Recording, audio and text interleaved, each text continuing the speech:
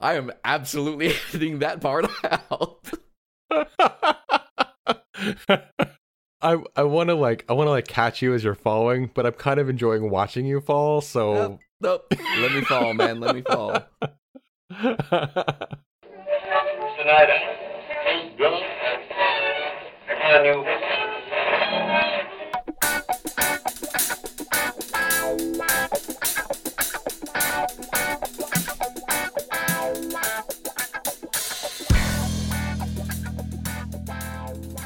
Well, good evening, ladies and gentlemen. You're listening to the Drunken UX podcast. This is episode number 21 with a title that is yet to be determined, but we're going to be talking about automotive websites, specifically car dealers.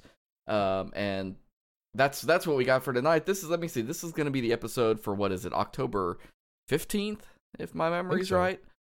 We are at 5 weeks and counting until we have a full year's worth of episodes in the can. That's 26 weeks without missing a week. And you know what? Cheers to you, my friend. That's a heck of an accomplishment. I'm very proud of that. And we've got some cool stuff coming up. I'm going to be on the road in a couple weeks to High Ed Web 2018 in Sacramento, California. And let me tell you, if you think I'm not taking my recording equipment with me, you're wrong. Are you taking your recording equipment with you? Because I was thinking you weren't going to, but I guess I would be wrong. That is a common misconception, believe it or not. No, the bad part is I've got to haul a lot of other gear with me. I've got this great case for everything. And for anybody who does recording or photography or anything that requires you to haul gear around, Rigid makes some multi-purpose and multi-sized like toolbox cases. And they have one that's kind of it's a little bit bigger than a briefcase. But these boxes are fully weather sealed. They're lockable. And there's a company called Kaizen. I'll throw a link in the show notes just for the heck of it. They aren't paying me to say this or anything. I just happen to have used them. And what they do is they make a foam insert. They're laser cut foam inserts. And they fit a bunch of different boxes. But they do make one specifically for these Rigid boxes. So you can buy the box. The box is like $25. You get a foam insert for $20. And you can make a custom carrying case for your equipment. So in my case, it's audio, but you could do it for camera gear. You could do it for anything that you are hauling, scientific equipment, whatever. Cool. And if you go price boxes like that on Amazon that are like generic boxes with foam in them, a good sized box is already going to cost you $60 or $70. So you can make like a custom movie looking case cutout thing. Yeah, you could do anything you need to in it. I think I've seen people do that for gaming supplies. Yeah. For minis, tabletop gaming. You cut out your little mini holders and army holders and all that. We're not nerds. I'll throw a link to that though, just because I do. And here we go. Good segue. If you want to check us out on social media, we are Drunken UX on Twitter and Facebook. We are Drunken UX Podcast on Instagram. I've actually shared some photos of that equipment on our Instagram. So if you're wondering what that looks like in practice, go check us out there because I share some extra photos behind the scenes and stuff at that. Also, don't forget about drunkenux.com/Slack. Come talk with us. Come chat. Tell us how much you love our show. Share ideas with us. Share notes. Yeah. Tell us what you're drinking. Tell us, that's the best part about the show, isn't it? I mean, because let me tell you something. If there's one thing there's a shortage of, it is podcasts with two guys who drink and talk about stuff. We do not have enough of those in our life. My favorite is when we both get hit a little bit harder than we're expecting with the drinks, and then the second half we're just kind of like, what? Hey, people still listen. That's the important part there. Folks, this episode of the Drunken UX Podcast is brought to you by our friends at NewCloud. You can run by their site at newcloud.com/drunkenux and check them out. They do interactive maps and illustrations and platform and all that. Let me see, what else? Speaking of drinks, what are you drinking today? Drinks, well, because you know the way I roll, we're back to scotch. Did I have scotch last week? I don't remember. You had whiskey last week. Oh yeah, it was Makers. Remember? Yeah, or last time, because Joel had the Irish whiskey. Right. Yeah. I'm back to my single malts. This is a Highland Scotch called Aberlour. I think I've had it before. At this point, I genuinely can't remember what I haven't had on the show, but It's just a nice evening drink, let me tell you. I got I have a White Russian made with Kahlua and Svedka and some half and half, and it is delightful. This is a good fall drink. So yeah, I like White Russians, and I discovered a drink, and it's kind of a drink. It's usually a shot, but I have ordered it as a drink because I don't know. I'm an alcoholic. Only on weekends. It's called gingerbread. Ooh. It's Irish cream, Fireball, Okay. and butterscotch schnapps. So That sounds really good. yeah, it is kind Very of potent. incredible.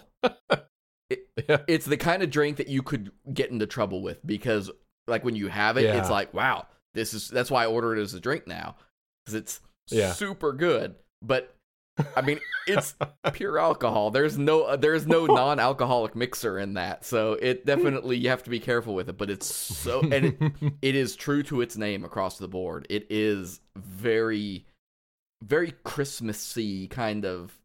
She said Bailey's, Fireball, and what was the third thing? Butterscotch schnapps. Butterscotch. Okay. So I'll have to try that out. That sounds really yeah, good. it's definitely worth taking a second to try out because it's easy. It's equal parts. It's not like a weird mix or anything. It's very straightforward to make. So Cool. the Mixology podcast. No. So I gave for our folks listening at home, I gave Aaron a choice in topics this evening to start things off, and oddly enough, he didn't want to dive into the battleground that is WordPress Gutenberg accessibility, and I'm not sure I blame him for maybe. It's really more of an RTO topic.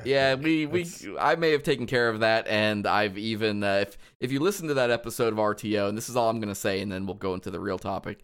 I defended WordPress pretty heavily in that episode of RTO, and 24 hours later, I regretted some of the things I said. Not because I necessarily feel differently about my stance, but I feel like my defense of them is less warranted. So, no, we're going to talk about Docker for a few minutes. Docker. We will, and we've brought it up on the show before, and there is still a future episode where this will be the topic. But I thought it would be... Yeah, we should really do that. Yeah, I think that the build tools and the value of it, I think, is, a topic unto itself.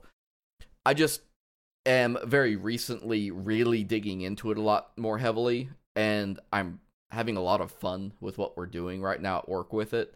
For those of you who aren't familiar with Docker, Docker is, functionally speaking, it's similar to a VM like image that you would download, sort of like Vagrant, but it works behind the scenes. It works differently. And if you don't know what a VM is, and a lot of developers, that's a virtual machine. Oh, yeah.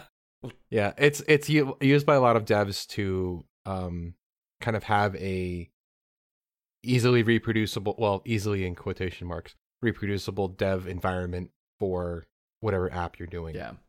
And where we've started digging into it is specifically for that value, because we've got 4 devs working. 2 are in one place. The other 2 of us are in totally different places. I work in Linux.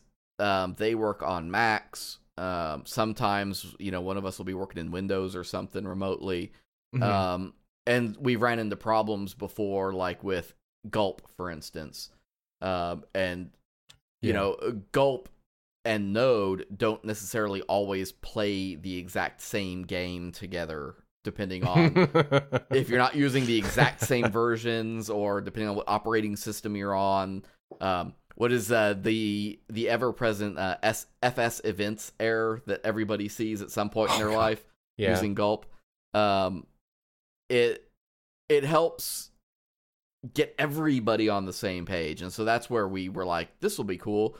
There's a Smashing Magazine article. I'll throw a link to it. I think it's a couple years old now, but it's still pretty good, that talks about you can still take and put like Node and Gulp and NPM and your other tools like that into a Docker image that you build, and then share that between all of your developers. Okay. And then You just download your Docker image and fire it up, and then boom, everybody is running exactly the same thing. Right. And that, it also, it saves trouble, right? Because it's not just a compatibility thing, but, we recycle our machine every couple years, which means we have to go through and then reinstall our environments and all of that. And, Yep. all the command line stuff that comes into play. If you're a developer that's working in Linux, that most of that happens through a lot of sudo apt-get install commands. And so it simplifies all of that. And then now you've just got, a terminal that's running all of your tools. That's super cool. We're not there yet. I think we're about 90% of the way on it. And we're smoothing out a couple wrinkles there, but we're just a stone's throw away from being able to have our dev environments totally synced between every developer using the same versions of everything. So I have mixed feelings about Docker. I think it's a cool tool, and I think that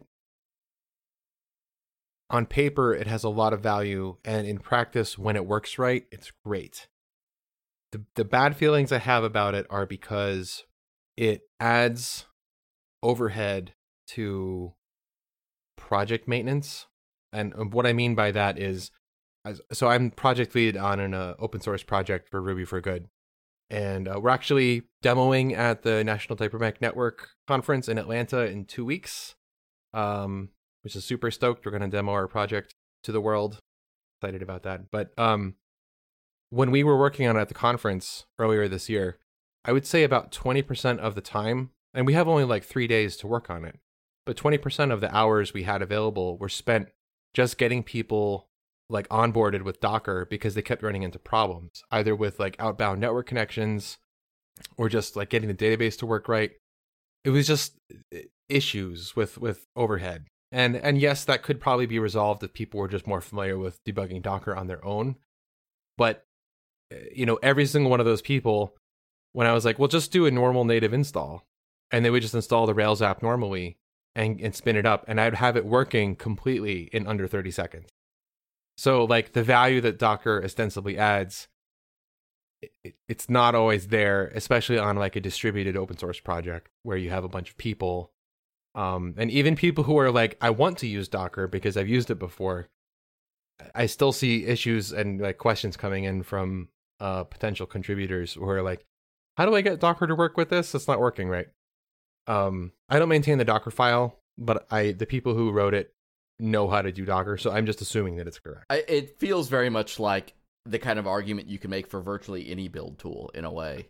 Yeah, because I've made that argument about some of the stuff that I use Gulp for and things like that. That I feel like trying to maintain Gulp files and package.json files and all that is like an uphill fight in some cases. I've learned that when Gulp doesn't work right, the solution is usually the turn it on and off again solution is the rm minus rf node modules and then Gulp. And then like 9 times out of 10 that fixes it. And Docker RM is also a good solution when you're having image problems, oddly enough. Right. We're applying it to one other place, and here's where I think it does work really well in terms of just consistency. Is while our main CMS is not Docker ready yet, they are working on it. WordPress absolutely is. And so we're starting a new theme for a site. It's a child theme for a premium Avada. It's Avada. I don't know why I'm trying to be cagey about it. We're making a child theme for Avada for a site that we're going to be maintaining. And I was able to just toss in a Docker folder. I wrote up a Docker Compose file that says, bring in a database, bring in WordPress, bring in the CLI, fire it all up, and persist the database so that as we're developing, we keep stuff. We're gonna do some other stuff because there are, and I've had some conversations with some friends on Twitter about this, that this idea of the best way to stay in sync, especially from a database standpoint. And there are some tools. TinUp has the WP snapshots utility for that. Because some of the work, of course, is theme related, but some of it is page related. and content related. And so if we develop that locally, we need a way to get that onto our staging and live site without wiping each other's work out. And Docker can't really help with that, but it definitely helps from the standpoint of you check out the theme, you run Docker Compose up, and boom, you've got WordPress running with our theme. And as you edit that theme, it's changing live on the site because it's symlinked, basically, the volume. So your theme directory is automatically mapped inside the Docker container. Right. And that's super useful. Because it means everybody can work individually. We're not fighting each other on a dev server. We do have a dev server, but we will push completed work to it to then check before QA. I think all of that is sort of cool. You know, it's not my first foray into Docker, but it's my first real foray into it, so to speak. I mean, even though the experience I had with it was kind of meh, I do think it's very valuable, and I think that it's something like we will get past these difficulties as more people learn to use it, and perhaps the Docker developers themselves kind of adapt the tool around how it's being used. Like, as it matures more, I suspect we'll see less of these problems, and it will just work better. It is very cool, though. You have to be a developer to use it well. Yeah. And like in our case, there's a certain question that we were trying to solve, which is, okay, I check out the repo, I run it, I get a WordPress site, but it's still a naked WordPress site. It doesn't have any of our plugins. And again, we're working with a premium theme, so I can't just get the premium theme from the WordPress repo.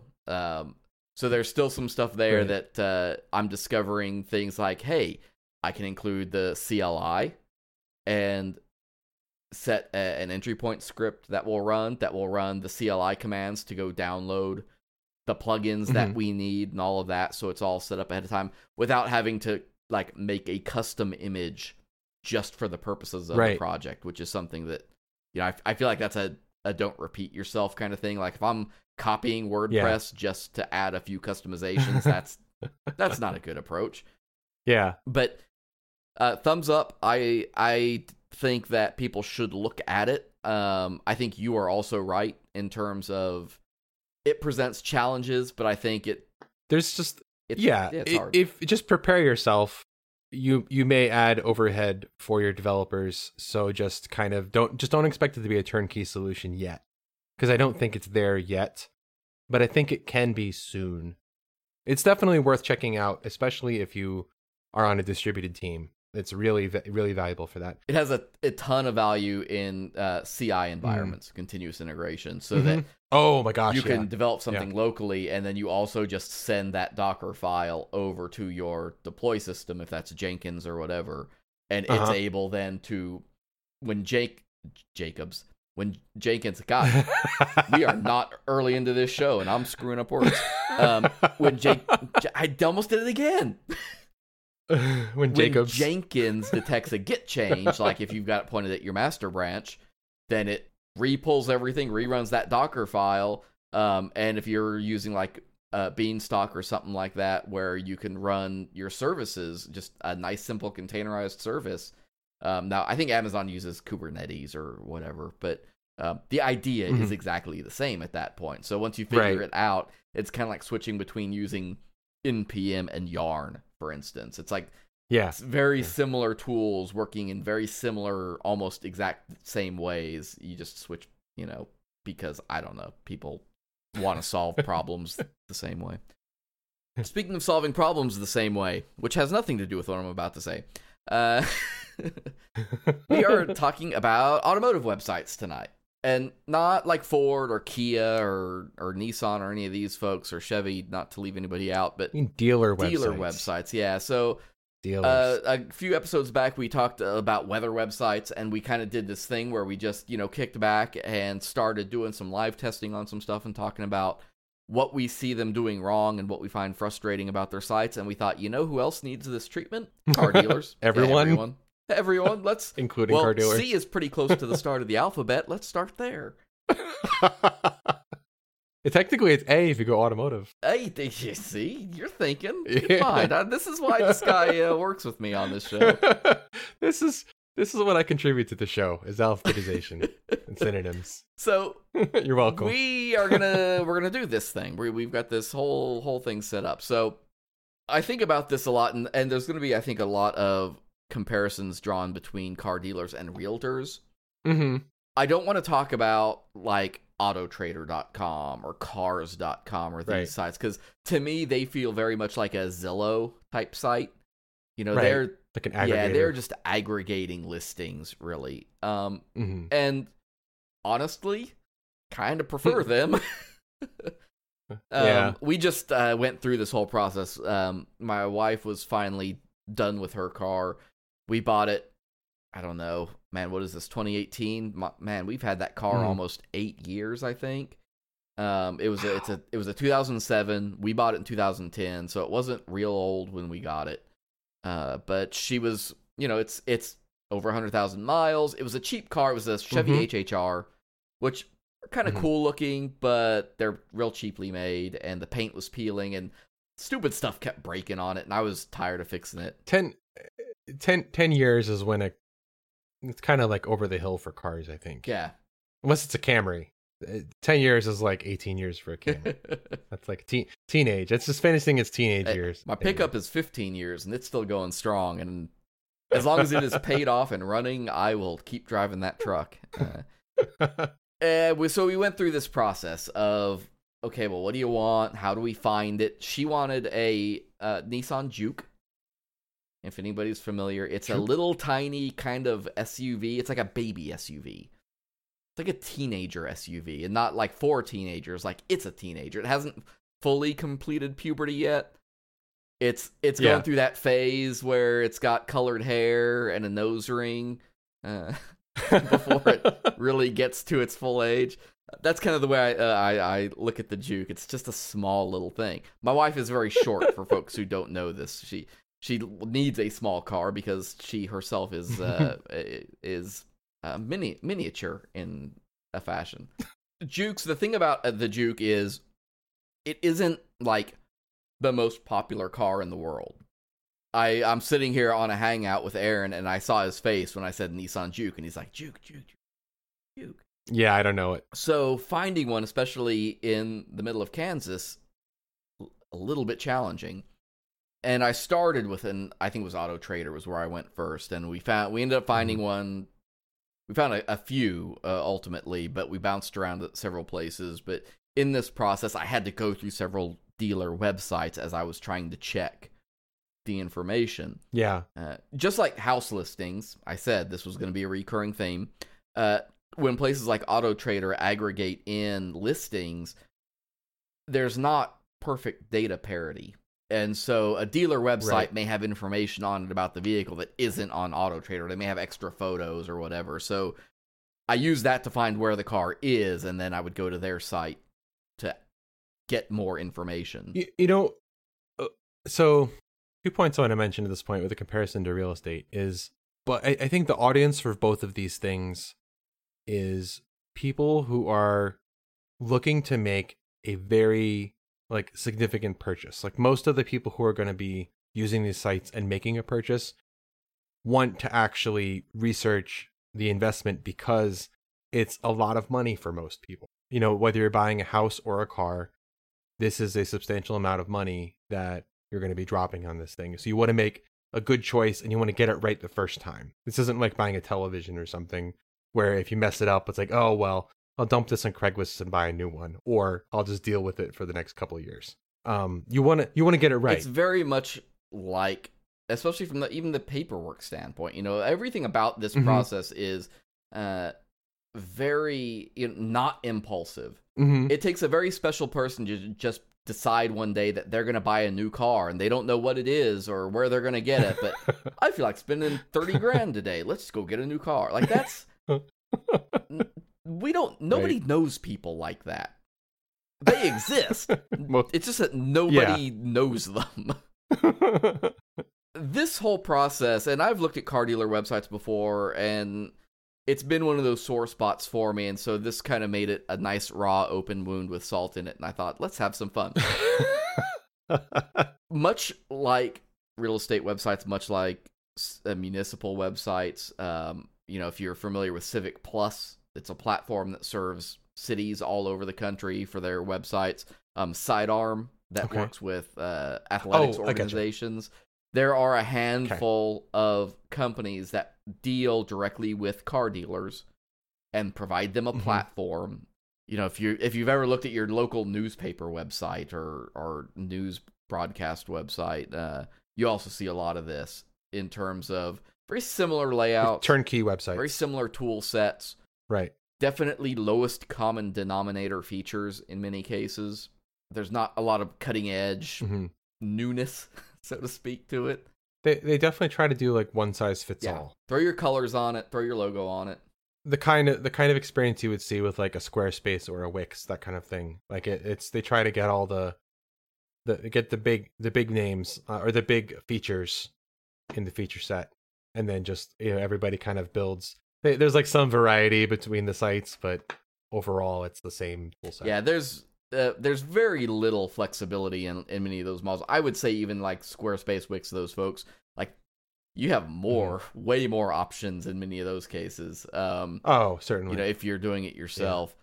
So, and one that like a lot of the local places here uses a group called CDK Global, and I'm not trying to call them out specifically or anything, but they're one of these groups that's what they offer. They provide this. This is comparable to the restaurant episodes we did a while back when we were discussing, what was the name of that one? Not Webflow or Bento Box, either one. Actually, Bento Box would be the one specifically. That was the one that was like specifically for restaurants. It'd be comparable to that. Yeah. So the experience across all of these, and I only bring it up because what happens is these companies, rather than going out and building a solution that is right for them, their market, their lot, their car lot, they buy into a platform and just call it good. And I don't know. I'm not a car dealer. I don't work with car dealer websites. I don't know what the rates are. My guess is it's a percentage of sales or something like that, perhaps, or volume. How many? What's the phrase? I think they call it how many roofs you have.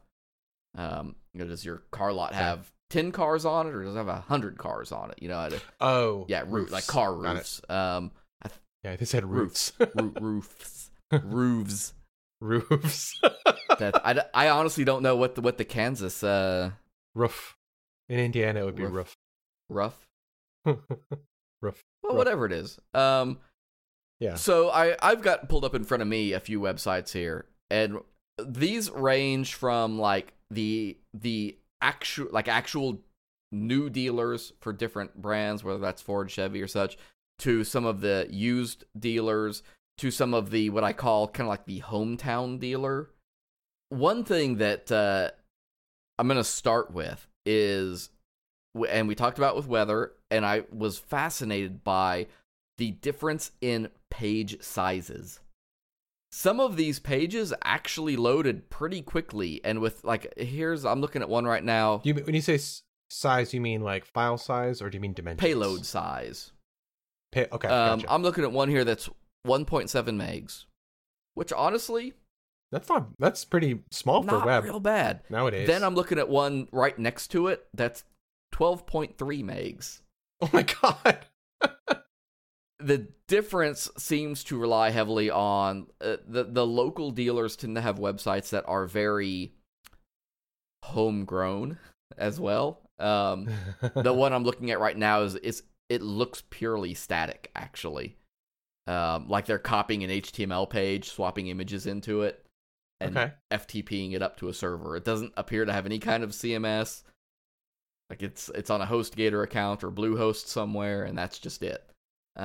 But what they're doing, and the mistake I see them making here, is they're uploading all these images of these cars. Their entire homepage is their car listing, and they've just taken big photos and width them down small.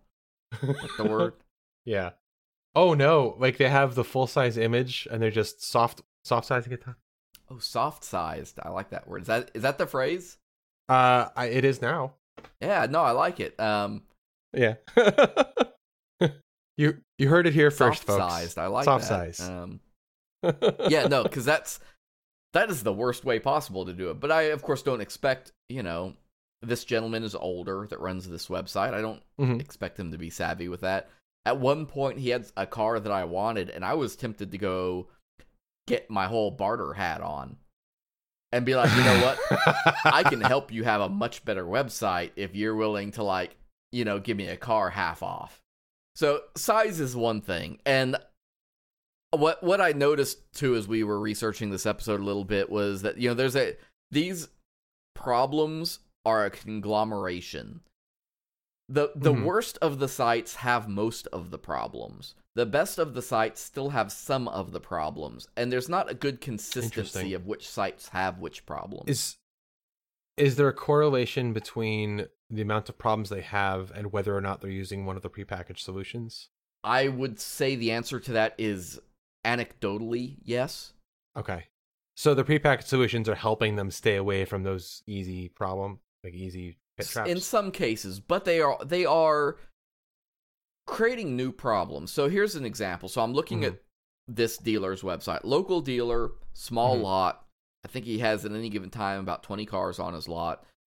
He puts everything on the homepage, which in a weird way is oddly convenient for the size of his lot.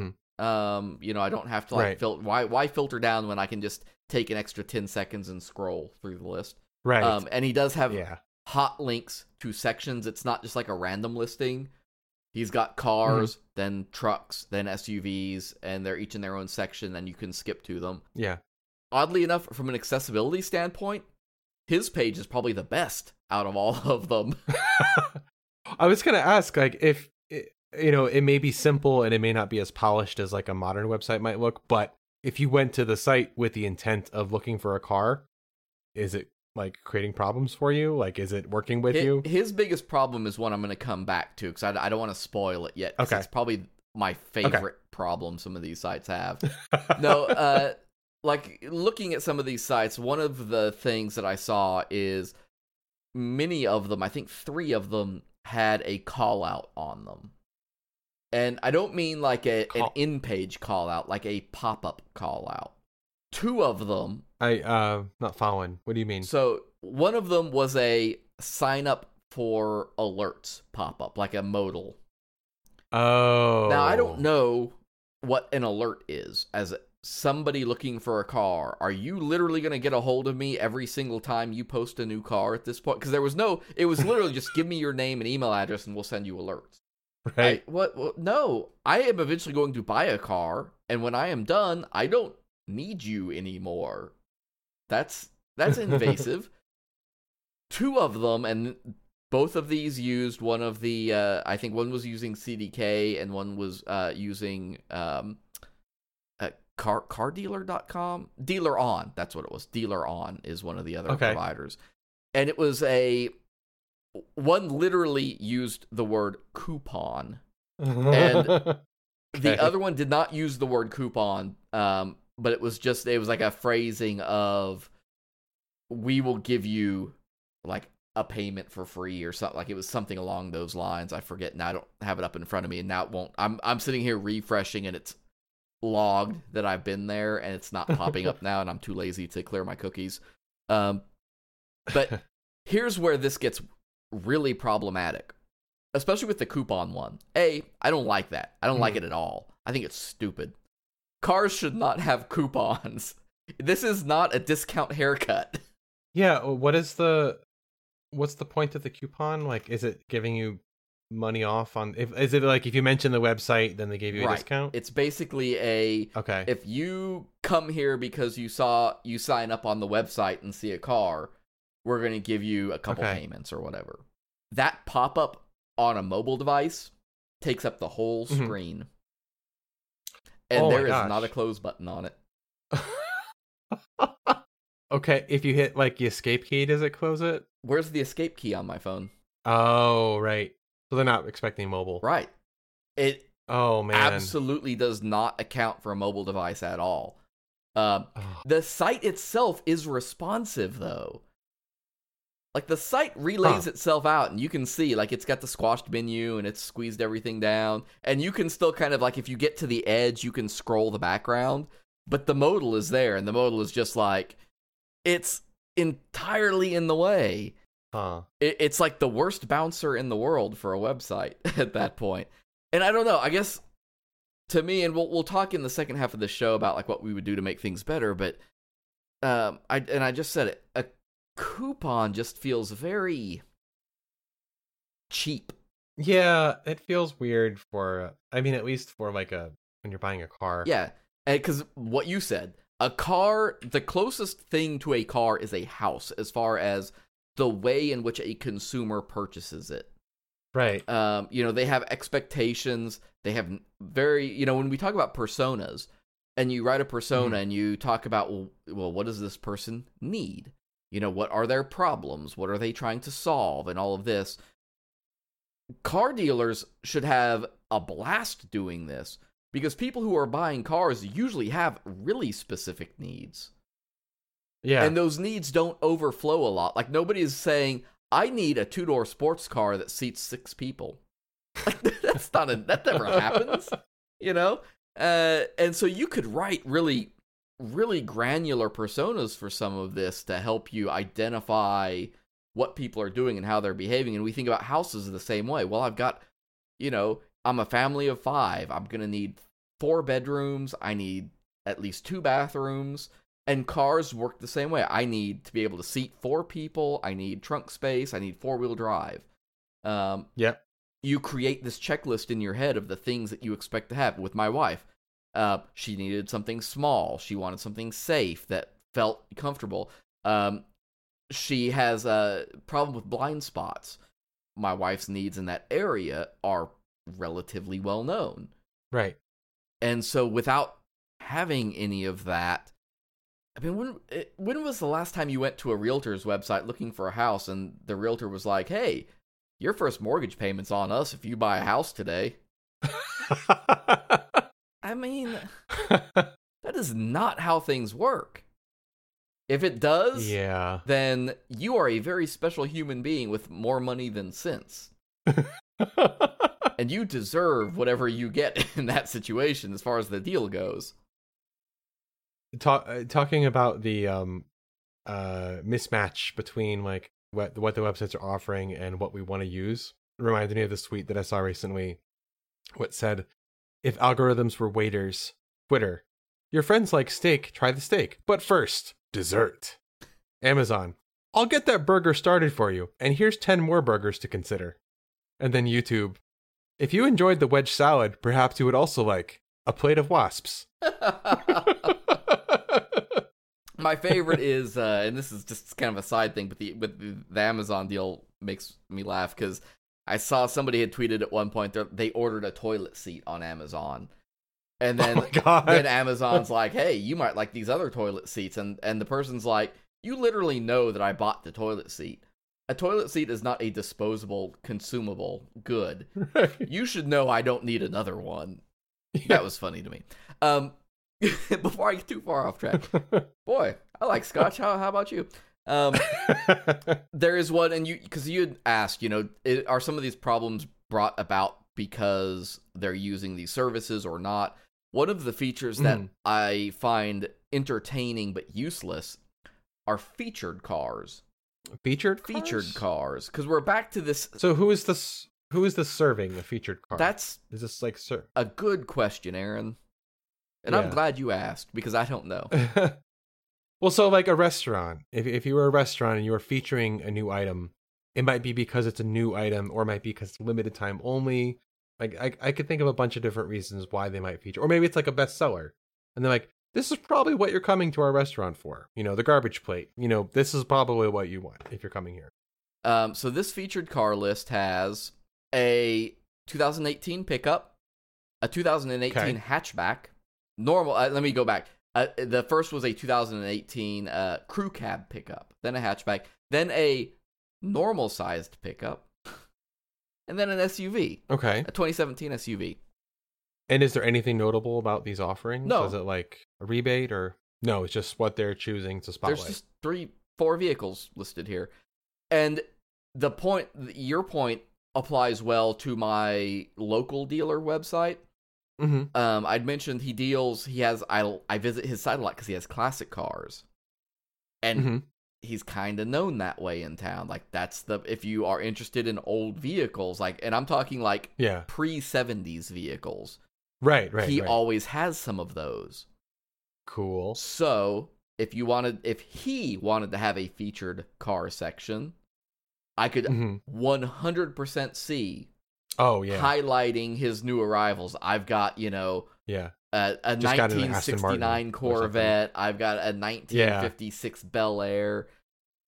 Totally makes sense.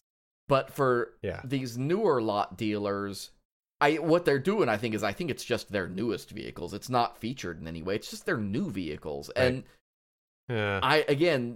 if I'm looking for a new vehicle, is my choice between a hatchback and a crew cab pickup really equivalent? Like, are they expecting the audience to be coming back to this dealer site so frequently that seeing the latest ones that have arrived, it would be useful? Because I don't think it's how people buy cars. No, nobody buys a car this way. Yeah. And actually, I'm laughing now because I'm sitting here looking at this featured vehicle. When you mouse over it, it scrolls up. Yeah. Like there's a CSS animation on it. And it's got a detail block to give you information. And the details are literally getting cut off by the button. Because there's no accounting. Nobody is thinking about the content who are putting stuff into this. You know what's something? It reminds me of when you're buying a computer. You're shopping, and I guess it's similar to that market too. Like if you're like looking to get a new computer or a new laptop, you want to look around. You want to find what the best fit is for you. You want to find the best deal because like it's a sizable amount of money. Like, and you don't want to mess it up. But they always put these like all these specs front and center as if everyone who is buying the computer cares about these numbers in the same way that car dealers do it. They always list like, the horsepower and everything else, when I don't know that most people that those features are important to them. Like, do I really need to know the cylinder size? Like, does that matter? This truck is magnetic. What? That's what the detail says. It's It says magnetic. Because it's made from steel?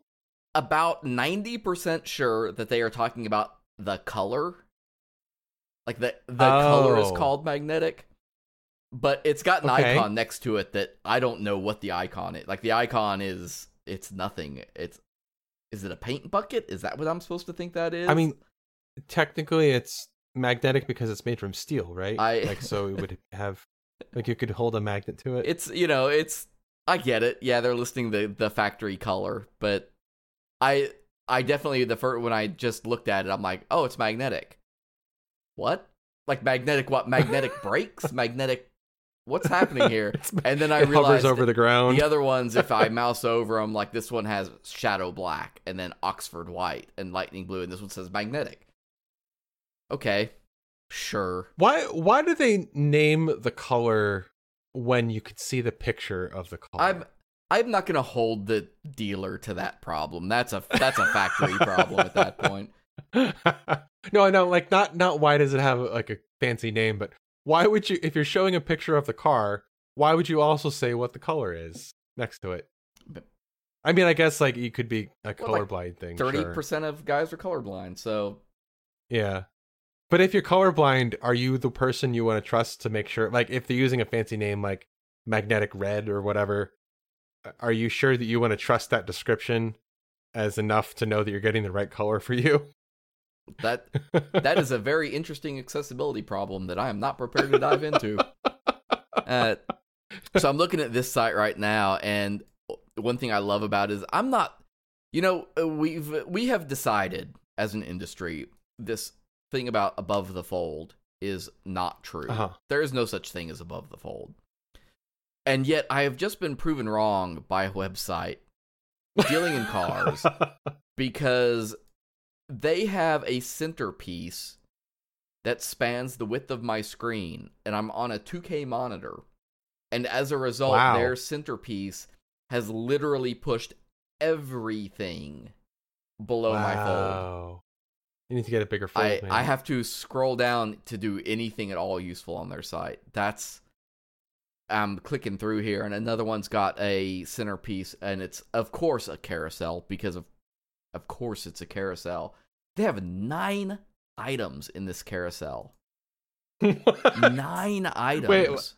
Wait. A carousel like a slideshow carousel? Just a clicky slideshow, except it's, of course, automated, so it's going through. And I just saw one of the slides. Hold on, let me go back. Click. Okay. New offer, $1,000 and 0% on select models. View one qualifying vehicle. What are the odds that as a visitor on this website, I'm going to sit around until the 7th slide and be interested in the one qualifying vehicle that this apparently applies to? And I'm going to click on that centerpiece and be like, holy shit! That's the vehicle I want.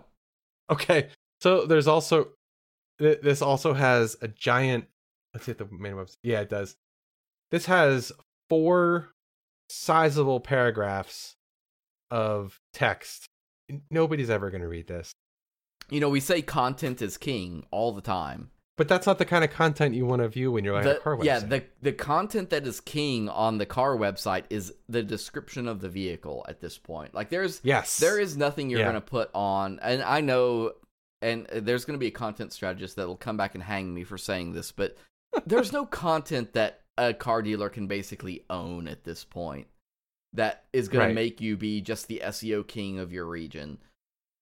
That doesn't mean you shouldn't try, I guess, but it definitely... Like, I don't know what you're going to do in that arena that's going to get you noticed outside of, like, some hyper-local type special stuff. I could see maybe one paragraph of text, maybe, if it was brief and concise. But this is, like, 4 paragraphs. Like, I mean, it's not fluff content, you know, but, I mean, it's way down at the bottom of the site. It's below a whole bunch of clickable, outbound to further spots in the site. It's not going. I would be very curious for them to use like one of those tools that says how far down people scroll on the page. Yeah, I would be very curious to see metrics here. Yeah. Because I'm betting anything nobody gets to that.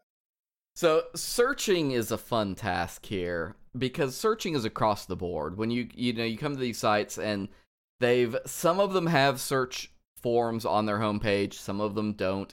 It's all over the place as far as that goes.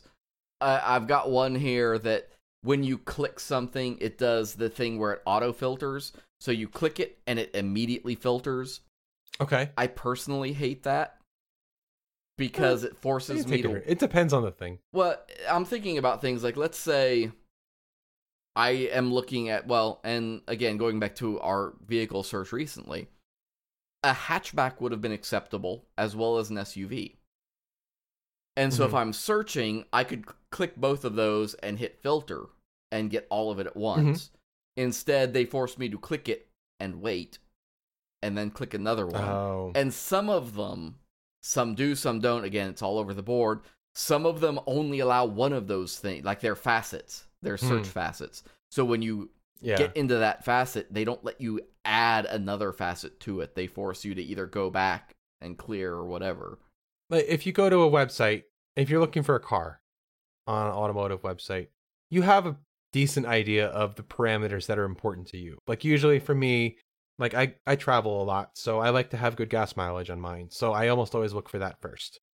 And then car size is usually a second thing. And then like other traits. Here's a fun fact. Out of 6 websites, none of them offer gas mileage as a filter option. Really? None of them. That's really surprising. I would think that would be... Well, maybe it's just me, but I would think that would be a very popular They have mileage, but it's, of course, vehicle. Like, the miles on the vehicle. Here's my favorite, though. This one has... When you click into they don't have a search box on their homepage. You have to click inventory and go into their inventory to see it. Then all you get is a list of vehicles. And all you can do is page through those vehicles. Oh. I'm looking at it, and I think it is sorted most expensive. Yeah, in fact, there it is. There's a sort box. It's sorted highest to lowest by default. Mm-hmm. And then there is a button here, not hidden, but definitely not obvious. It says quick search. Why don't put quick in the name? Quick links and quick search is a bad name because it's no faster than links or searching. And there's no reason to hide this, because when you click it, it opens up a sidebar panel underneath it that are facets. Make, year, price, body type, color. They aren't quick searches. They're filters, and they should already be visible.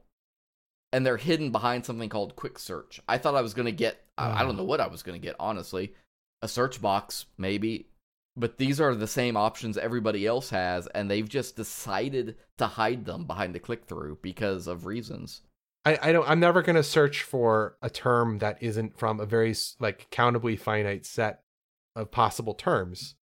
And so why wouldn't you just arrange the form controls in a way that is iterating through that finite set? Yeah. I think and one thing I mentioned when I said, none of these sites I'm looking at has a gas mileage filter. I think that's in that line that gas mileage should be a filter. Seats should be a filter. Mm-hmm. Doors. Oh, yeah. Why is doors not a searchable feature? Why is 2 or 4 2-wheel drive versus 4-wheel drive not a feature? Mm-hmm. Fuel type is, oddly enough. And I get it, some people want diesel or whatever, but I don't think most people care a lot about flex fuel versus, other options. Right. This site has a filter that is photos, with photos or no photos, because let me tell you something. As somebody who is a consumer that needs to buy a car, there is nothing that will sell me on a car faster than having no photos. They should just change the label to cars we would like to sell to you and cars we have, but we're not interested in actually selling to you. We want to hold on to this. Those. Is amazing, too. So they've got a vehicle here. So here's one it's called a new arrival. And it's listed with no photos. They've put a placeholder that just says, new arrival, photos coming soon. Keep in mind, they've had the time to enter this into their system. They couldn't be bothered to go out and take pictures of it. If I click through it, I don't even see the new arrival picture. I just see a broken photo icon. Just take your cell phone. Most cell phones, the picture quality is more than good enough for web.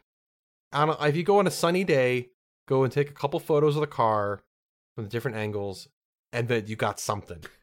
And then if you want to, go get better photos taken later. Before I get too much more agitated about all of this, now that I'm really just sitting here drinking and clicking, because that's just never a good. That's the way you end up in the weird corner of Tinder.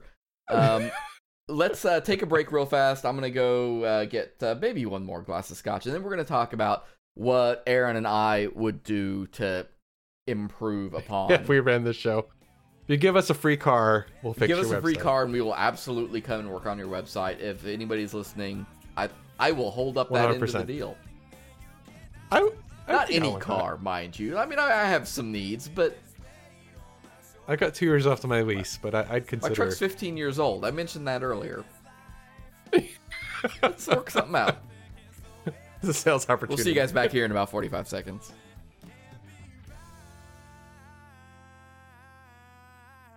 The Drunken UX podcast is brought to you by our friends at NewCloud. Are you trying to build a case around an interactive map for your school, city, or business? NewCloud's interactive map platform gives you the power to make and edit a custom interactive map in just minutes. Their team of professional cartographers specialize in map illustrations and are ready to design a rendering to fit your exact needs. One map serves all your users' devices with responsive maps that scale and blend in seamlessly with your website. Visit them online to request a demo at newcloud.com/drunkenux. That's nucloud.com/drunkenux.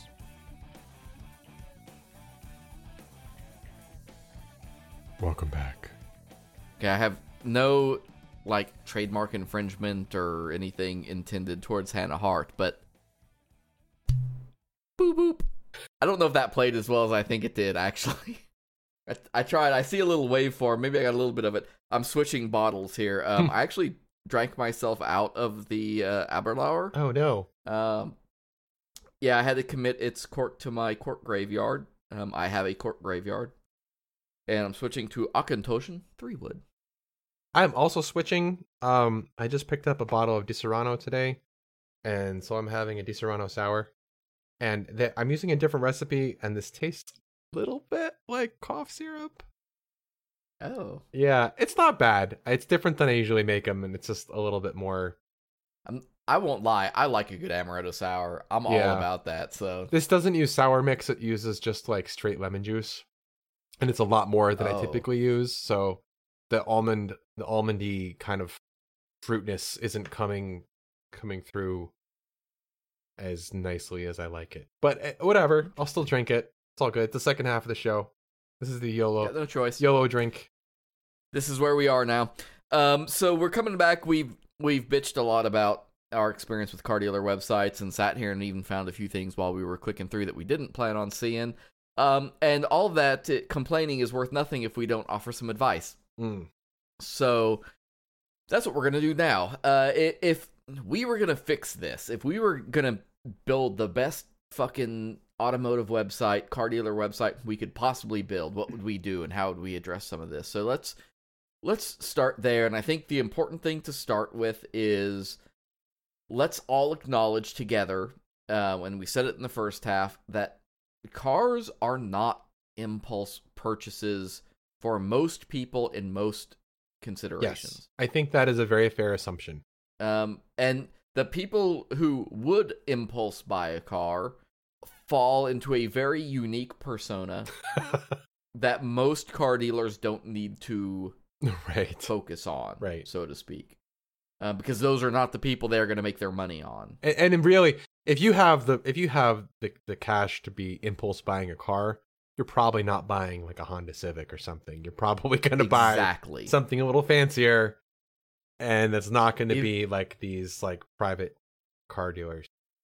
You might be super high end, you might be ultra classic, but those are very specialty ends of that market. Yeah, and the people with the most problems are the ones who are in the very middle of the market. I feel like because even, like I say, even this local fella who has a really old, very boring looking website, it's very effective for the way he sells cars. And, you know, it's not perfect, and I think I could do things to make improvements upon it, but I think his approach is better than some of the quote-unquote newer approaches of some of these other dealers that are actually, I think, hindering their sales, frankly. Yeah.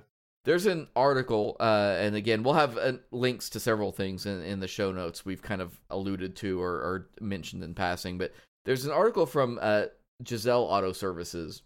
They talk a lot about friction in a particular article as it applies specifically to automotive sales.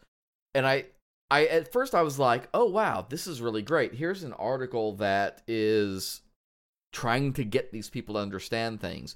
And you know, the thing that comes to mind is that pop-up, the coupon pop-up, friction. You're putting something in my way. You're getting, you know, you are impeding my progress. The example they use in the article is when you're about to close a document in your word processor and it says like, wait a minute, are you sure? Do you want to save your changes? So it's getting in the way of you closing a document, which is what you wanted to do, but it's helping you in the process. That's why I got really uncomfortable with them. Because as they described that to me, like, they basically were saying you need to get rid of all the friction in your website except where it benefits you. You, the user, or you, the dealer? You, the dealer. Huh. That's the argument they were basically making. Because that example that you mentioned, that should not be necessary if you have designed your tool correctly. You shouldn't have to say, are you sure you want to do this? Yeah. Because you are implying that the user is making a mistake at that point. A good platform would have already taken care of auto-saving behind the scenes, doing all the things so that if you did make a mistake and you clicked and reopened the application, it would restore its state. Yes, I would say that in cases like when you're about to do record deletion or something, putting friction there makes sense because it's a destructive process, and the reversion of that is possible, but more costly.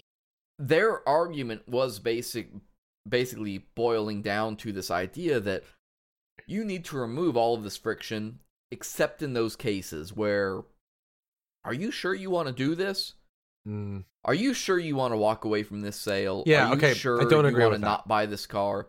That was what they were getting at. That was the argument they were making, and I don't agree with that. Your razor on this should be get rid of all the friction unless it helps the consumer get the car they want. They came to your website because they want to get a car. They wouldn't be looking there otherwise, and you want to sell them the car, but you want to sell them the car that they want so that they're happy. So, like, how can your website help finish that specific sale better? Like, you may be happy selling any car, but the consumer's not going to be happy unless it's the car that they want. And I mean, you could convince them that this car is the car they want, but that's shitty. Don't do that. The only reason that makes sense, the only reason it would ever be suitable to stop the user and say anything in the realm of "are you sure?" is if you definitely think they are making a mistake. Sure. For instance, if you knew the user was comparing certain types of vehicles and they looked at a vehicle and didn't include it in their comparison, even though it fit the metrics that you were pretty sure they wanted. Yeah. And they were clicking away from it, I could see maybe introducing an element that would say, before you leave, are you sure you don't want to add this to your list of comparisons? Okay. Because we think you would like it for these reasons. Because then you think the user is making a mistake that they don't intend to. As a dealer, you have an inventory of cars with photos and other metadata, and the user wants one of those cars, hopefully. They want a car, and you're hoping that it's one of yours. So your job via the website should be to find what are they looking for exactly, and then what is the best possible offering you can give them based on the criteria they have for what they're looking for in a car. And anything you're doing that isn't serving that end is probably wasting their time or yours. Or not time, but you're wasting their time. You're wasting your whatever you're putting into it. Yeah, and in most cases, it's very little on their end because they've paid into a service and they're just going in. A new car comes in on the truck and they just throw it in there and they don't care. Yeah. One of the challenges I see here, and it shows that sort of lack of commitment to their site in terms of, they're just putting cars in a database, so to speak. I'm not saying this because I think it's good in all cases, but I do think it is good in the case of car shopping, which is 6 out of 6 sites that I visited lacked live chat. Okay. I can see the face you're making. Yeah. Buying a car is difficult. Buying a car is hard. I hate going to car lots because I hate dealing with car dealers. Yeah. It's just an experience that I don't enjoy because I usually am very specific in what I need. Live chat has found a place, and a somewhat successful place in a lot of industries, in terms of when your consumers need a little bit of help. Okay. And all right, it would mean I would not recommend live chat be used to put people on a hard sell. Right. Just for answering questions. It should be used voluntarily. Yeah. You shouldn't pop it up in front of the user. You shouldn't ask them to use it. It should be sitting in the corner waiting for them to click into, and let them engage you. Yeah. And then you can help them through their process of figuring out what it is they need and if you have what they need. Yeah, okay. I'm with you. Because again, and let's go back to real estate. A lot of better real estate sites are starting to employ that technique. Okay. Yeah, because there are sometimes questions you might have that maybe aren't answered by the website, or maybe you have questions about financing or other things that are adjacent to the purchase of a car, but not directly within the car specs. Yeah, and when we talk about conversion rates and things like that, if you expect them to take the time to fill out a form, to, go through other hoops to get in touch with you, you are putting yourself at risk of losing those sales. Whereas if you had a tool right in front of them that you could maybe it's a button on the page, maybe it's whatever, ask questions about this car, get information right now about this, get help with this. You could potentially convert them right there if you had that option. So we're talking about conversions. Nobody's going to buy a car off of a website. Sure, yeah. I shouldn't say nobody. A car dealer websites, no. Isn't unless you're buying a Tesla. The answer is nobody. That's the answer. I mean, you're not going to be putting your financial information onto a form, submitting it, and then making a purchase on a website. Nobody, not even the dealer, is going to expect that. So, what should the conversion be? And my first thought is that the conversion, it would be scheduling a time to meet with a sales representative about the car or cars that you're considering. And if that was the case, then the funnel for that website should be helping you find what cars those are and getting those into kind of like, not a shopping cart, but like an interest list or something like that. And then getting all that set up and then having, this is the available dates we have, and then have your information and then say like, okay, we'll see you at this date at this time, meet us here. And then just sort of like, and then do like send an email reminder or a text reminder or whatever, to like really close it to make sure they get there. But it would be comparable. And I know I'm only saying this because you and I both worked in higher ed. It'd be comparable to like making an admissions thing with a college. If you didn't say it, I was going to. Because I was getting tired of making real estate comparisons. But I was thinking like the schedule a visit thing is that is the conversion at that point. Because the conversion happens on the lot. Even if you love the specs and the car on the site, you're still going to want to see it in person. Make sure that you literally fit in it okay. Make sure that the trunk space is what you're picturing it would be. Because there's all these things that are kind of like tacit traits to a car that you're not going to get on a website, no matter how good the stats are, no matter how good the virtual tour is. You got to be there to try it out. Even people who impulse buy cars don't generally buy cars sight unseen. And the only exception I think I would put out there for that is either somebody who just is collecting classic cars or they're buying a Tesla. Right. Because I know people personally who have ordered Teslas without ever setting foot in one of their showrooms.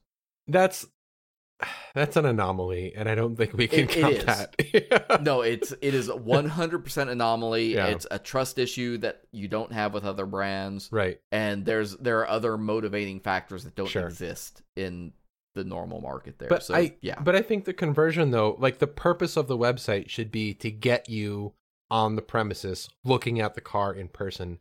Because I forget where I read this, but it was something about if you can get the prospect to hold the thing in their hand, they're more likely to want to buy it because they don't want to let go of it. And so if you can get them physically into the car, if you can get that test drive, anything, it shouldn't be just scheduled for a test drive. It should be just scheduled to meet with a sales representative on the lot. If you can get them there, you're like halfway to the sale. And I could do that right now for this 2014 Ram 1500. Okay. They want me to fill out a form that's 5 fields long. Okay. What's it asking for? First name, last name, instead of name. Yeah, it should just be name. Email address, phone number. No, I'm not giving you my phone number. That's just not happening. Yeah. And comments, questions. You could shorten that by 2 fields. Yeah. This happens to be, I still have the listing pulled up from the missing image. The new vehicle with no image, so I've still got it pulled up. But you could make it like contact information, and it could be a phone number or an email address. Guess what? Phone numbers don't have @ symbols in them, so you put one or the other. Which would you prefer? That's actually super smart. I don't know how well it would work because I feel like that's one of those things that while it's incredibly intelligent to think about contact me this way, Yeah. and either put in a phone number or an email address and detect it procedurally. Yeah. That's one of those things that breaks one of the laws of UX, though, about doing things the way that people are used to in some cases and not trying to reinvent Jacob's a Law pattern. Yeah. I think if you name this field phone number or email address, I think that people would Beautiful. Yeah, people love it. people would know how to do it. Yeah. I love it. Yeah. There's an article, and it's a super old article now, but it was over at Smashing Magazine from 2012. Lyndon Cerejo was the one who wrote it, and he kind of went through the process that I went through, which is this sudden desire, whether forced or by choice, but you needed to buy a car, and it was a high priority choice to make as a family. Okay. And one of the things he notes that I think is so important, and he was looking more at the manufacturer level websites, but the argument he makes applies, I think, to dealers more so, frankly, is most of the fixes that I would sit here and I would recommend and I would try to implement have nothing to do with being a car dealer. It's nothing to do with automotive stuff. We're talking basic stuff, like if you're trying to sell something, you should put pictures on it. You should make your site as fast as humanly possible. Okay. You should not put things in the way of the user getting to your lot. All very straightforward, like base level e-com type suggestions. I liked your suggestion, for instance. I think you were kind of leaning towards this idea of, let me do something like a wish list. Yeah, that'd be cool. Let me literally go on your website and tell you what I'm looking for. Yeah. And then save it to local storage, save it to a session. If you can get me, there are tools like Mixpanel that are designed to connect past activity to future activity after they have identified themselves. Okay. So that even if they were looking for cars before they gave you their email address or name or created an account, you can tie all of that activity together.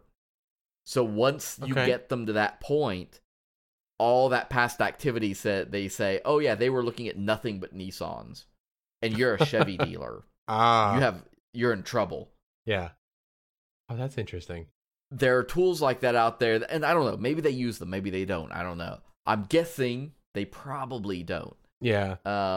A lot of these seem like they're using like turnkey solutions. They're relying very heavily on this idea of getting you in person is all we need, but they're not doing what is necessary they're not front loading that process to get you. Yeah, and if you're doing that, like it seems like if you're doing that with the way the websites are currently, it's just sort of dangling out like shiny things and saying like, look at all these cars we have, come down and see us. And they're really missing an opportunity to actually make use of the tool. You have all of this technology there that's really not hard to do and wouldn't be expensive to have someone write for you, even if you're paying for a turnkey solution. You have this opportunity to have people pre-select and pre-filter and take a lot of the time out so that your salespeople can really focus. Imagine how useful it would be for your sales staff if they could get a report that said, this person wants to schedule an appointment for this day. These are the cars they were looking at. These are the traits that they were searching on. This seems to be what they're focusing on priority. Now your sales staff has a lead and they have an angle, and they can really push like, okay, well, we know that you said you wanted to look at these 3 cars, but you also said from your thing that you were interested in mileage and also having like a car with a good trunk or something like that. So like, how about you check out this one also? The data mining aspect here is, it's one of those things that, like, as a consumer, I should feel it's scary. As somebody who's worked in marketing, I feel like it's brilliant. And I think there is a happy medium there that isn't necessarily creepy. I think that people are less likely to feel like it's creepy if you're looking at just the things that they are openly doing with your site. If you're looking at things from Facebook beacons or from where their IP is registered or anything else, that's creepy. But if you're looking at like, well, when you were using the site, we noticed you were searching for these things. So, you know.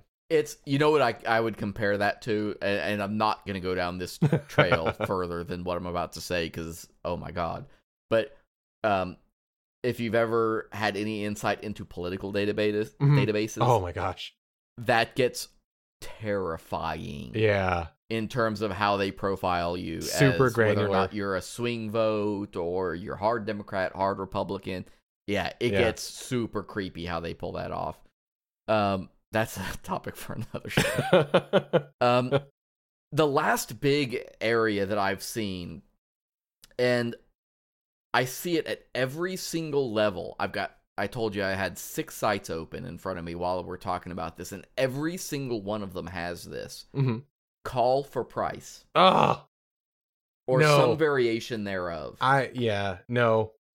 If you don't have a price, it should not be on your website because you are trying to sell something that costs money. Fix it. Yeah. There's no exception to that. And on top of that, like when it says it costs, let's say a car costs $20,000.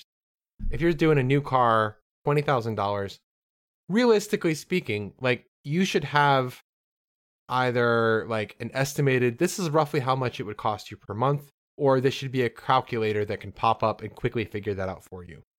And it should be, I have seen dealers that do this. I know that some are, and if you are, that's awesome. High five. You're doing great. But like show the price. I'm here to look at the prices. If you don't have the prices, like that is a metric I am using to figure out if I want the thing or not. Yeah. Actually, and oddly enough, the site I'm looking at that has, and I said at the start, all of these sites have problems. They have different combinations of the problems. This site that has a weird contact form and no photo has a payment calculator right on the page. Nice. And you can plug in, they've pre-filled out most of it. Yeah. All you have to do is say how many years you want to pay and hit a button. That I like. And that it gives you perfect. your monthly payment. And it doesn't assume the monthly payment. Right. Housing does that. Real estate does that in a lot of cases. They try to give you like what your estimated mortgage is without taking any information from you. I don't like that. I know that like there's going to be some fluctuation with the interest rate, and so obviously you might want to put a caveat that says like this, fee is not. It could vary slightly, but this is probably what it's going to be. There's a big difference between like $200 a month and $800 a month. Right. And even if there's some fluctuation of plus minus $50, it's good to know like, okay, yeah, this is roughly in my budget. So and you'll sympathize when I say the phrase net cost calculator. Right. And the laugh tells me that I was right on the mark. For folks who aren't familiar, there is a requirement by federal law that higher education sites have what is called a net cost calculator so that people can understand what it costs to go to your university. Right. Universities have been very frustrated with this because there are 1,000 factors that can change what your cost actually is, and most of them cannot be determined by a simple form on a website. They can't just put a number up. Just to clarify, you have the tuition, the credit hour costs. And so it's assuming that a student is doing 12, 15 credit hours. And then you also have student activity fees. A lot of universities have that. You've also got book fees. You've got room and board fees if they're living on campus. Meal fees if they're doing a meal plan. Who knows what else? But yeah, all those things. I'm looking at one of the dealers right now, and I'm looking across 3 specific cars. And each of them has a sale price. The sale price is large and bolded. Okay. But each of them has a list of things before it that says things like MSRP. Then there's the internet price. What does that even mean? Whatever that means. Okay. Then one of them has customer cash. One of them has a special value price, a purchase allowance, and then when you finance through GM Financial. There's this list of different things. Oh, that's confusing. Instead of just giving you a price. So when people list multiple prices like that side by side, and like one of them is their price, and then they list another number alongside it, that's just to kind of make it seem like you're getting a good deal, because by comparison, look, there's a big number there, but I'm not paying that. I'm paying this one. That's much better. They're trying to get that bold number as small as humanly possible. Yeah, don't do even that. if everything leading up to that is nothing that applies to you. It's dishonest, frankly. I hate it, and I don't want to see it. I think the price should be the price, and this goes way outside of automotive stuff, but let's solve this problem. Every car should have a price, and it should be a starting point. Everybody knows you're going to negotiate crap. You're going to do things that can cut the price down. Yeah. But don't try to show me a price that is intentionally lowered based on information that you don't know if I qualify for or not. Right. I think the last real piece of advice I think that I can even throw out there beyond all of these little things that just add up to a lot of frustration is I think car dealers need to be less afraid of going out and dropping 10 grand, 20 grand, even 50 grand to have somebody come to them and build them a beautiful custom site. Yeah. I think that a well-developed, well-thought-out, even if it's just a WordPress site, with the right custom post types and the right strategy driving it. Because that's the thing, right? None of this, all of these problems exist because there is no strategy behind it. There is only process behind it. There should be and this is maybe like an industry-wide thing, there should be persona research about like what kinds of users you have looking for sites and what things do they care about. If you have people like me who care a lot about mileage, there's going to be other people that are going to care about what it looks like, or how much trunk space it has, or how many seats it has, or how much can it tow. Like all these different things are going to be very different types of users that you're going to have, and they're going to have very different concerns and things that you're going to want to address. And think of how cool it would be if you went to a site and you said you identified or were identified by what type of persona you are, and then all of a sudden all the questioning and filters and everything that you're faced with are all things that are actually you care about, and then they can help you find the car. Because if you're like, well, I want a fuel efficient car, they're not going to show you like, cars that are getting 15, 20 miles a gallon, because you're just not going to care. No matter how flashy it looks, whatever the toe size is, whatever, it's not going to matter. Because the user is not going to care about those. I can sum it up in one phrase, basically. One thing that every single website was missing. Car dealers hate him. Is one question. Okay. And again, let's call back to higher ed. Yeah. What's one of the hardest things about navigation on a higher ed website? Too many options. Right. Because you don't know who somebody is, right? Right. Here's the one question every single car website should ask before they do anything else on their webpage. And this is a nickel's worth of free advice. You heard it here first. They should ask the visitor of their website, do you know what car you're looking for or not? Oh, yeah, actually. That would be good. Because in our case, just to drive it all home, my wife wanted a Nissan Juke. That is all she wanted. Yeah. And I tried to look at other things. We looked at the Jeep. We looked at the Fiat 500. I mentioned the word smart car. But she wanted a Nissan Juke. And if you cannot give me a Nissan Juke, then nothing else matters. If I need a small car that can be convenient with 4 doors, then we can talk otherwise. If you say, this is the car I want, and then you can identify the traits of that car, and then maybe you don't have it, or maybe you do, and then you can say, like, well, we do or don't have this car, but we also have these cars, which are very similar to the car that you're asking for. Are they interesting to you? And so, the user shouldn't have to say that, though. Right. If I say, yeah, I'm looking for a Nissan Juke, then that gives you every bit of information you need to say, we've got these other vehicles. Yeah, we don't have one, but we have these other vehicles. Or, in some cases, at least, and I don't know about New York where you're at, but I know around here, a lot of, well, and you mentioned it, you've got one guy, one group that's kind of trying to own all of those areas. They own almost all the dealers.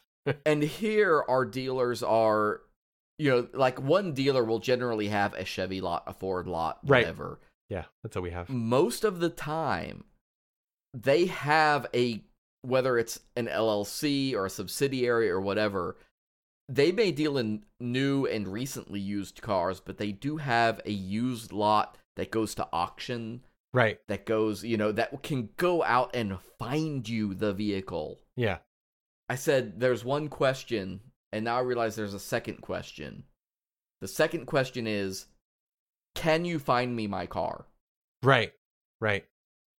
Find me this vehicle. You may want to sell them a brand new car with a high markup, but selling them anything is better than selling them nothing and having them go to a competitor or not buy a car at all.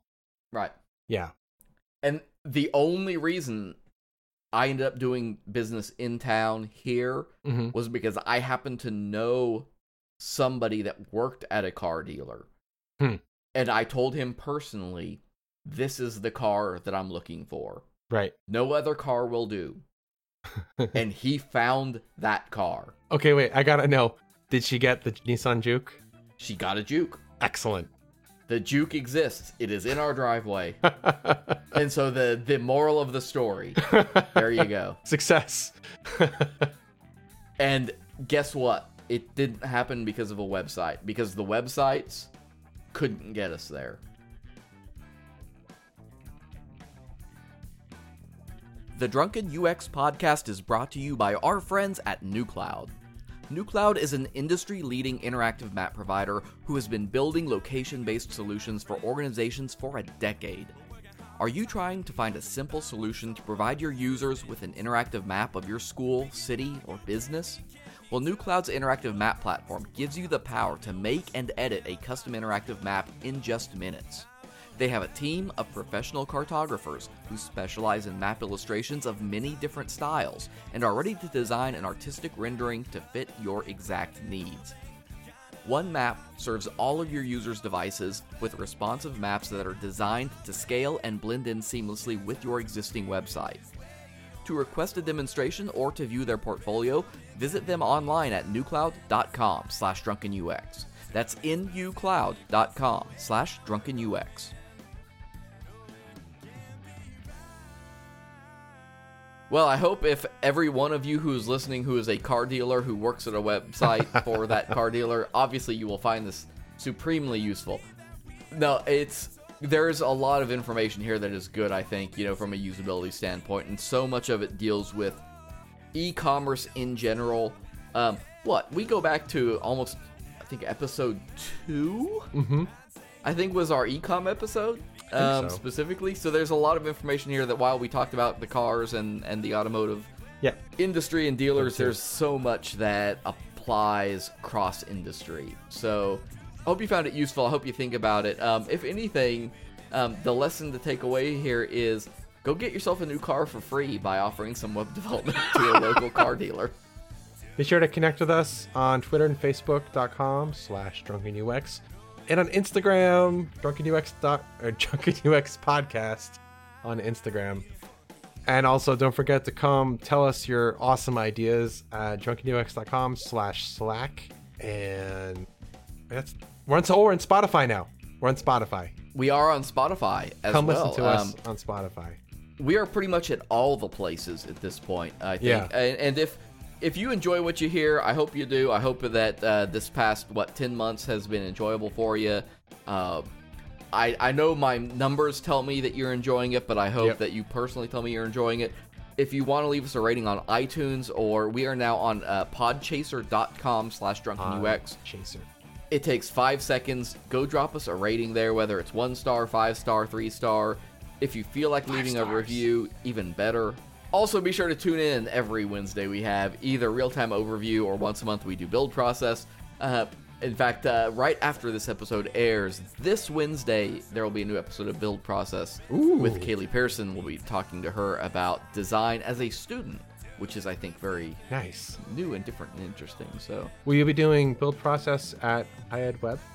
I am going to be talking to several people there, one way or Awesome. another. Yes, there will be a build process episode that includes people from High Ed Web. Cool. I don't know if I'm going to do it with several or one at this point, but I'm excited to hear that one. that is, yeah, there are a lot of very smart web developers at that conference who do not get the attention they deserve. So, Agreed. and outside of that, folks, I appreciate you listening. I hope you're enjoying everything. We've got a lot of stuff lined up for the end of the year. We've got some stuff planned for next year as we kick back off with Season 2. And I can only leave you with one other thought. And if you are a car dealer, it's even more important that you keep your personas close and your users closer. Bye-bye. Thank you.